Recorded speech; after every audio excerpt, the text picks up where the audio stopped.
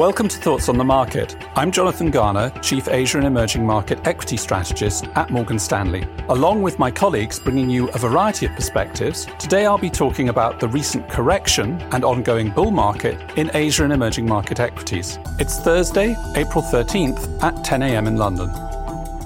Asia and Emerging Market Equities underwent a 6-week correction in February and March in what we think is an ongoing bull market. However, they've recently stabilised and begun to rally once more as we head into the new quarter. Importantly, the catalyst for the correction came from outside the asset class in the form of banking sector risks in both the US and Europe. EM assets suffered some limited challenges. For example, at one point, major EM currencies gave up most of their year-to-date gains against the US dollar. However, as investors appraised the situation, they recognized that little had actually changed in the investment thesis for the EM asset class this year.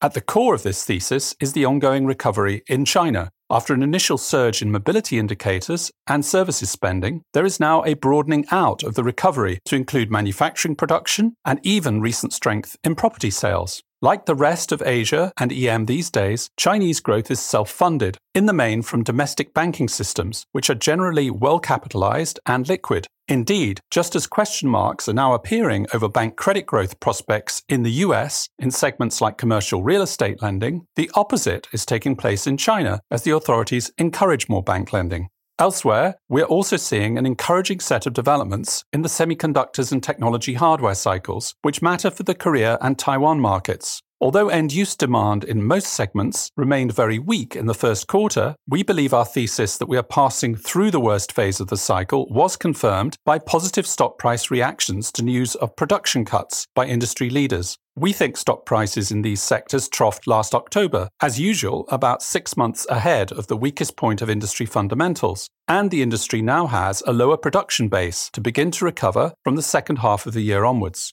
Elsewhere in EM, we recently adopted a more positive stance on the Indian market after being cautious for 6 months. Valuations adjusted meaningfully lower in that timeframe, and we think Indian equities are now poised to join in the rally from here on an improving economic cycle outlook, as well as heightened structural interest in the market by overseas investors. India continues to benefit from ongoing positive household formation, industrialization, and urbanization themes, which are well represented in domestic equity benchmarks.